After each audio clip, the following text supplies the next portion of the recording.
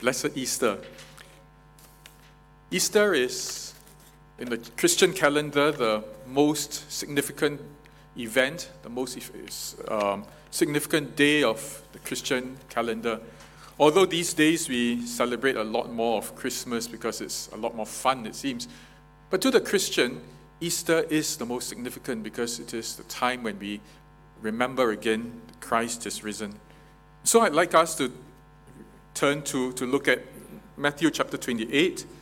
We'll read from verse 1 to verse 15. Matthew 28, verse 1 to verse 15. Let us pray. Father, speak your word to us. The Easter, the resurrection of our Lord Jesus Christ may dawn into our hearts, that we may know from deep within what it means to worship a risen Lord. We ask in Jesus' name. Amen. Matthew 28, verse 1 to 15. After the Sabbath at dawn on the first day of the week, Mary Magdalene and the other Mary went to look at the tomb. There was a violent earthquake, for an angel of the Lord came down from heaven, and going to the tomb, rolled back the stone and sat on it. His appearance was like lightning, and his clothes were white as snow.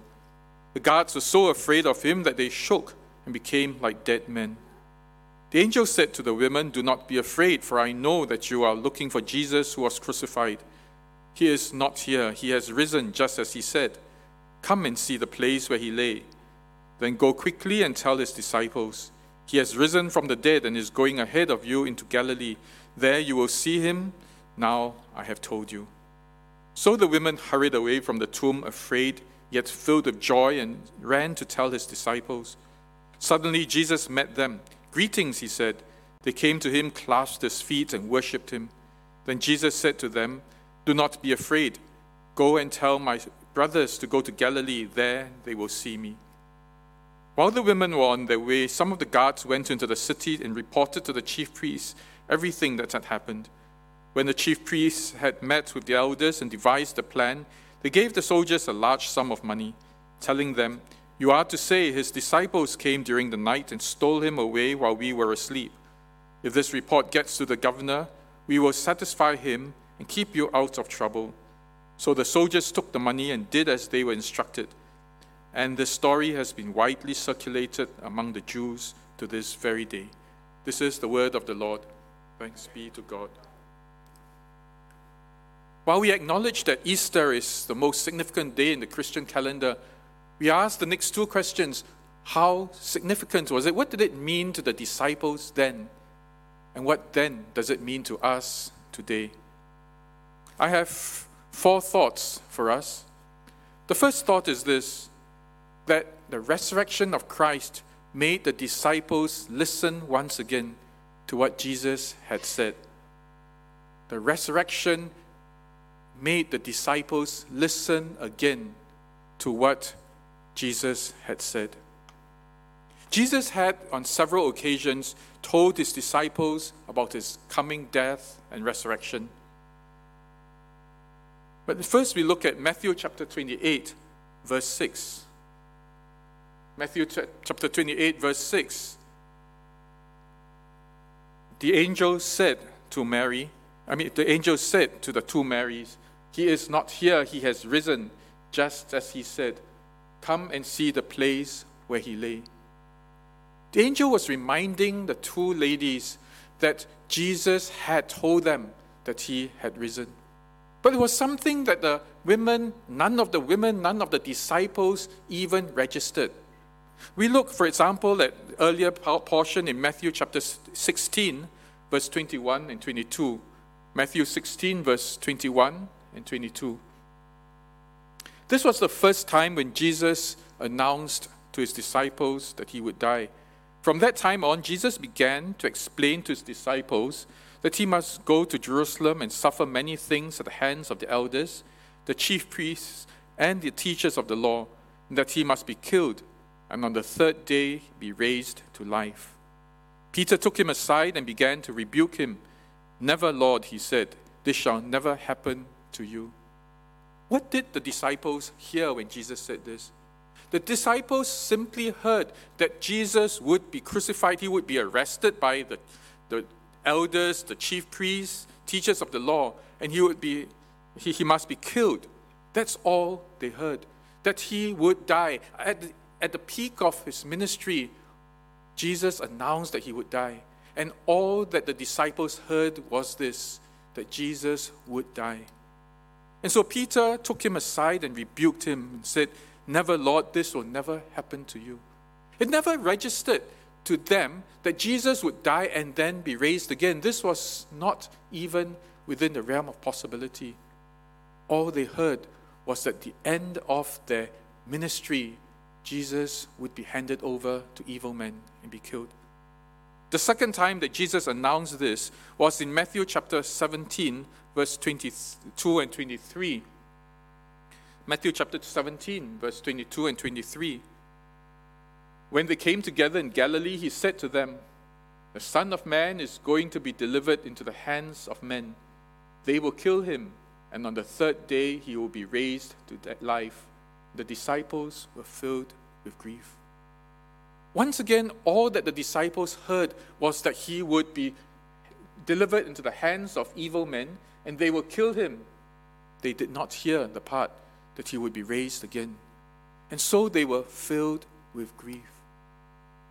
The resurrection caused the disciples to hear once again what Jesus was saying, that he would be raised from the dead. And that was so important. Earlier on, where Stacy was praying, she also prayed that we will once again hear that the things that Jesus said are true because of the resurrection. Because often all that we hear will be the message of suffering, message of persecution, and what we do not hear is the message of victory. And so if we were to turn back to the Beatitudes that we had learned months ago, in Matthew chapter 5, verse 12, this is what Jesus says in Matthew chapter 5, verse 12. "Blessed are you when people insult you, persecute you, and falsely say all kinds of evil against you because of me.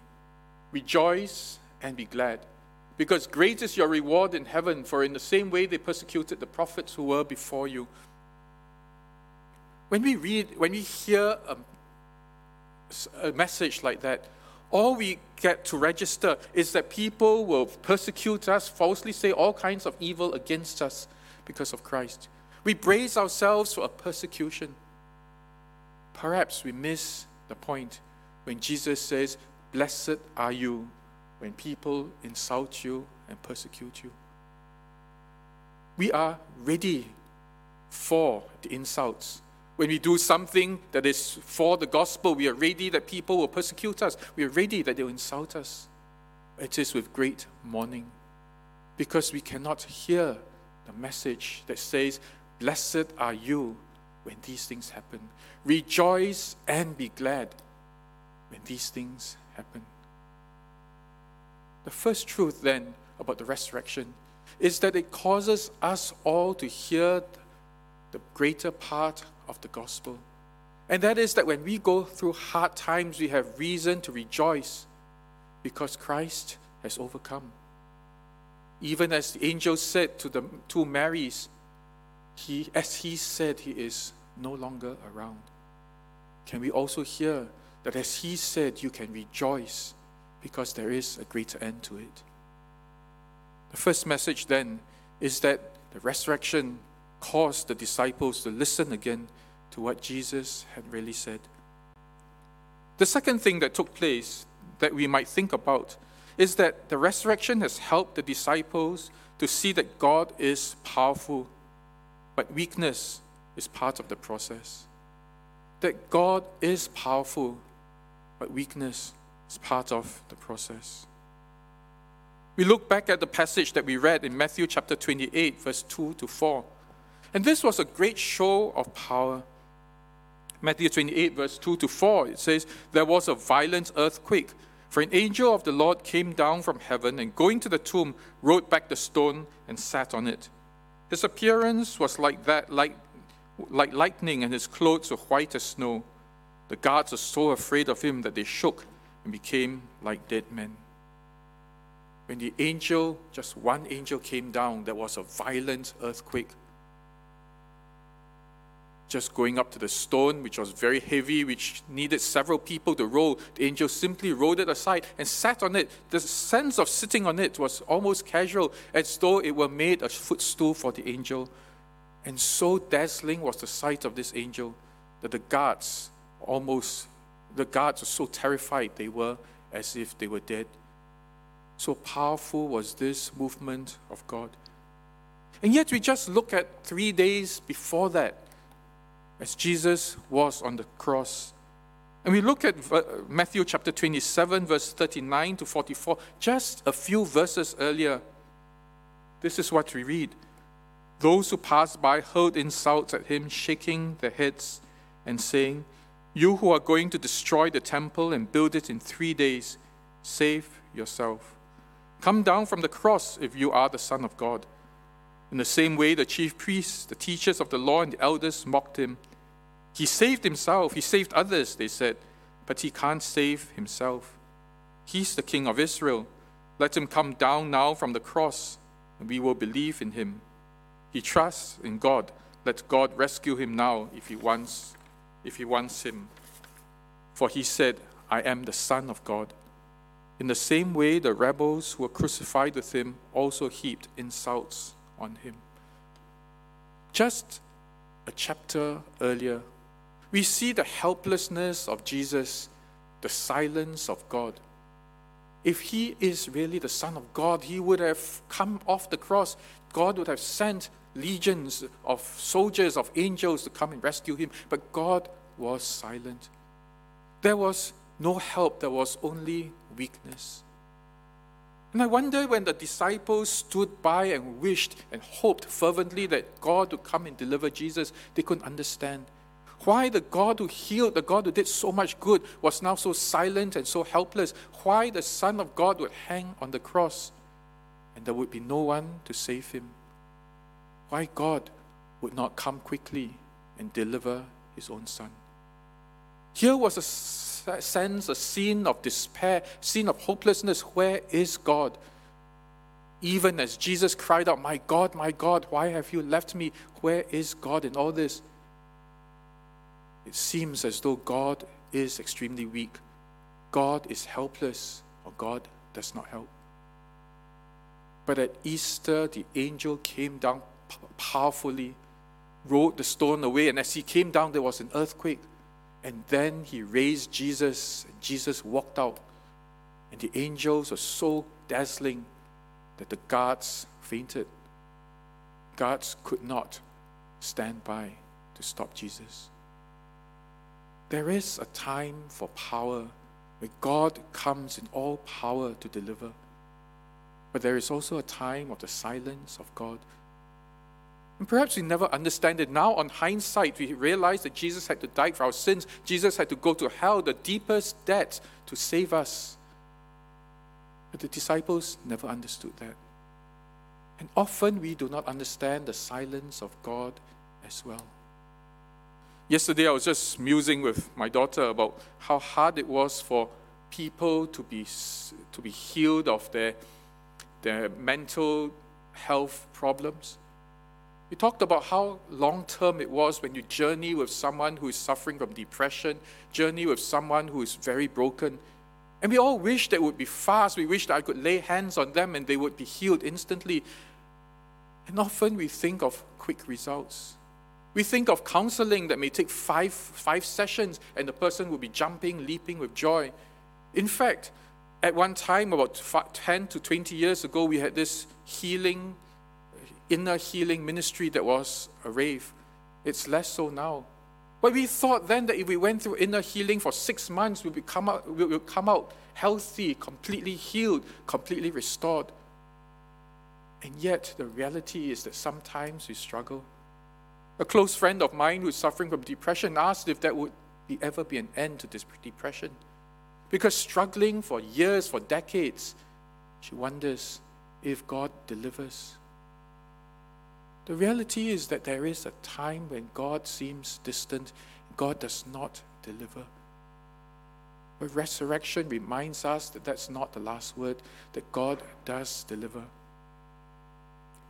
You know, when we embark on opening our church to the neighborhood, and we will surely do that, we sometimes expect and anticipate that it will be fast, that broken people come, we pray for them 1-2 sessions, and they become wonderfully healed, all ready to be disciples. But I remember something that the pastor of Agape Baptist Church, the same name, Agape Baptist Church, was known for its outreach to the neighborhood. And the senior pastor gave us a lecture about what it was like at the beginning. He said, when they started, the first people who came were all mentally ill. Not just mental health problems, not just depression, but actually mentally sick. Crazy people. And his time was just occupied with mentally ill people, one after another. And they prayed and nothing happened. They tried to minister and nothing happened. And then the church had to learn to embrace those even who were mentally ill and to love them. God was slow in ministry, but there was something that each one had to learn. When the disciples saw in despair Jesus hanging on the cross, they had much to learn. They had to learn about themselves, about their denial, about their fears, about the sense of helplessness. And then the resurrection came, and that made all the difference. There are no quick answers, as God does not give us quick answers to all our solutions. There will be times when we pray and we work and we pray and we work, and there seems to be little progress. The reality is that God does do His work, but He needs to give us that stretch. And sometimes the stretch could be a few days, a few months, a few years, and sometimes decades. But there is a purpose for this, not just for the person who's suffering, but for the whole community. As we struggle to follow Christ and to minister to one another. Resurrection reminds us that weakness is part of that process. Helplessness is part of the process. But that God is powerful, and at some point there will be breakthroughs. And so we hang on and we pray, we do what's necessary, we love one another, we struggle with one another. Deep inside we know that there is a resurrection, there is hope. The third thing to ponder about is that evil will continue. Evil will continue. That doesn't seem like good news. Well, that's only point 3 because there is still great news. But the reality is that evil will continue. And we turn to Matthew chapter 28, back to the passage that we read, verse 11 to 15. While the women were on their way, some of the guards went into the city and reported to the chief priests everything that had happened. When the chief priests had met with the elders and devised a plan, they gave the soldiers a large sum of money, telling them, "You are to say, his disciples came during the night and stole him away while we were asleep. If this report gets to the governor, we will satisfy him and keep you out of trouble." So the soldiers took the money and did as they were instructed. And this story has been widely circulated among the Jews to this very day. Sometimes we read this passage or we listen to this passage incredulously. How could anyone be so stubborn, so dead, so blind, so deaf? That even at the narrative of the soldiers who were there, who witnessed the scene, they would still deny that Christ was risen. I mean, soldiers don't often fall asleep all at once. That's really ridiculous. This morning, as Yi Hui Chuan Tao was sharing about it, she asked some soldiers, "Do you ever sleep on duty?" And said, "Of course not. If we slept on duty, we'd be in big trouble. We might sleep standing and collapse on the floor and wake up when we hit the floor. But no one just lies down to sleep, especially when these guards had already been told it was fortified, extra fortified.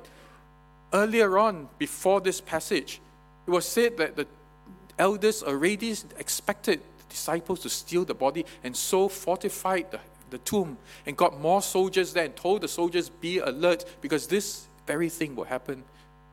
What's the likelihood of guards falling asleep? It's just the most ludicrous thing. But then for these guards themselves to have seen what happened, themselves have seen the shining angel coming and be terrified as if dead, coming to report to the elders, this is what really happened.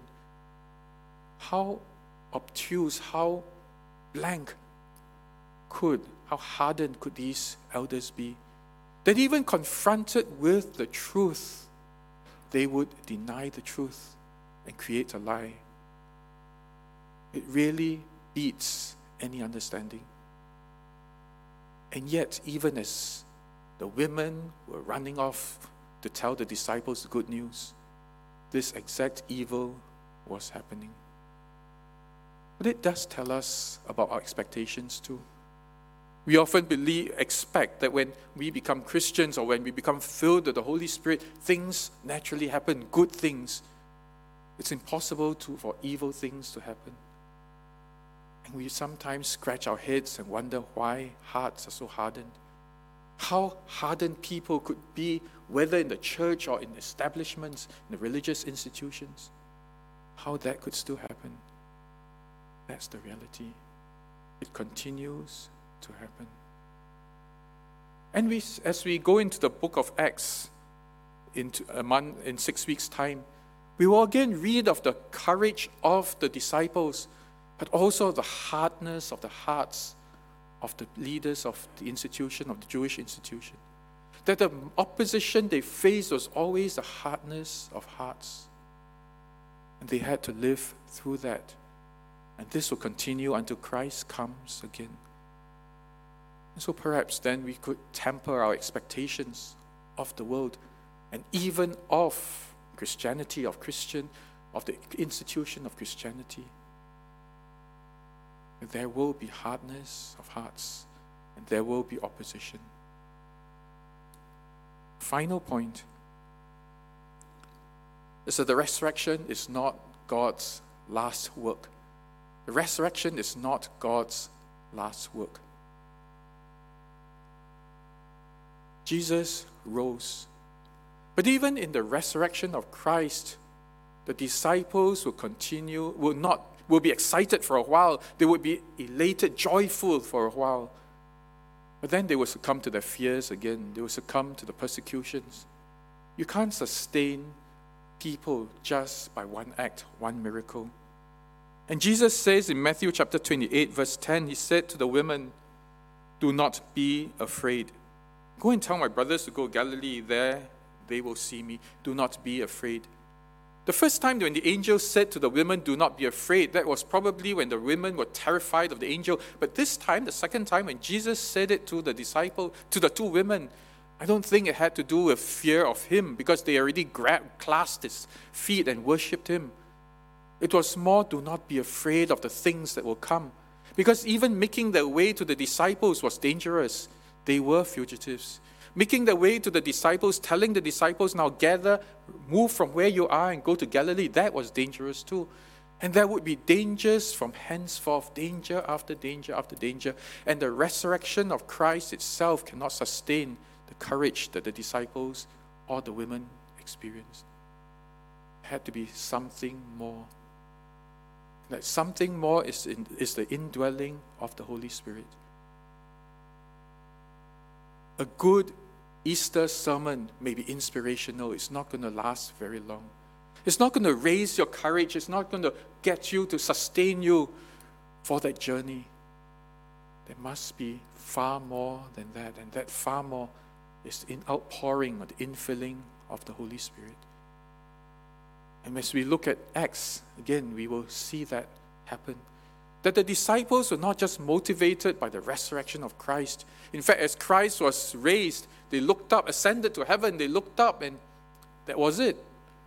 They would be afraid again. But Jesus said, wait for the coming, for the gift of the Holy Spirit. For that, as it fills your heart and that fills you, then will you have power to be my witnesses. Resurrection of Christ brings about the infilling of the Holy Spirit. And in that alone will sustain us through our journey. And so we celebrate Easter. But as we celebrate Easter, let us pause and think back. of the things that Jesus taught us and read again and listen again to his word. Because the resurrection was missed out by the disciples as Jesus told them that it is important. And the blessings then that Jesus tells us in the midst of persecution, in the midst of insults, is important. Blessed are you when men insult you and persecute you. Rejoice and be glad. And yet again, that God is powerful, but weakness is part of that process. Let us pray. Father, help us in our day-to-day living, that we may recognize that Christ has risen, and that makes all the difference in our lives. We may read again your word and realize your promises that suffering and rejection and conflict is not the last word. It is victory and celebration and rejoicing, even in the midst of these things. Father, help us too, Lord, that even as we go through times of your silence, of unanswered prayer, even as we pray for ourselves and for others for healing of the mind, healing of the spirit, healing of the body, even as we cry out to you to change our circumstances, to improve our circumstances, allow us to know that the silence and our weakness is not the last word, but that there will be power and there will be victory. But Lord, that may take a long time. Keep our hearts and minds on you, that we may hold out hope. God, we pray then that as we ponder your word, as we come to you, you will pour your Holy Spirit upon us too. That we may know that we live supernaturally. We do not live just inspired lives, but we live powerful lives where your Holy Spirit dwells within us and transforms us. Cause us, Lord, to look to that time. For some, it has already come when your Holy Spirit has come and filled us. For others, it may not have come. That we may look forward and we may anticipate that time when your Spirit pours into us. And we will be sustained to live as people who know you, people who follow you. We ask this in Jesus' name. Amen. Church, let's rise, and it's in response